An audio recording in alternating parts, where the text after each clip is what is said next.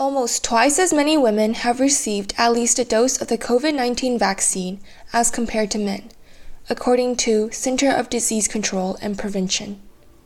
However, 19th News states that the data published last Monday tracks vaccines administered from December 14th to January 14th and is a first snapshot of the nation's immunization campaign is an incomplete picture that doesn't tell the full story.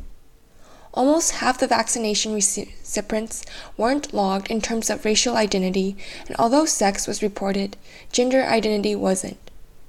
The first rounds of vaccines were distributed to essential healthcare workers and the elderly, two groups overwhelmingly made up of women. 19th News reports that about three-fourths of the nation's healthcare workers are women, as are 65% of nursing home residents.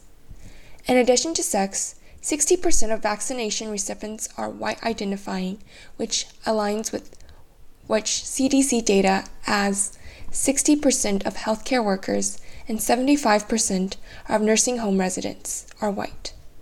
However, as half of the vaccination recipients weren't recorded in terms of racial identity, the picture is incomplete.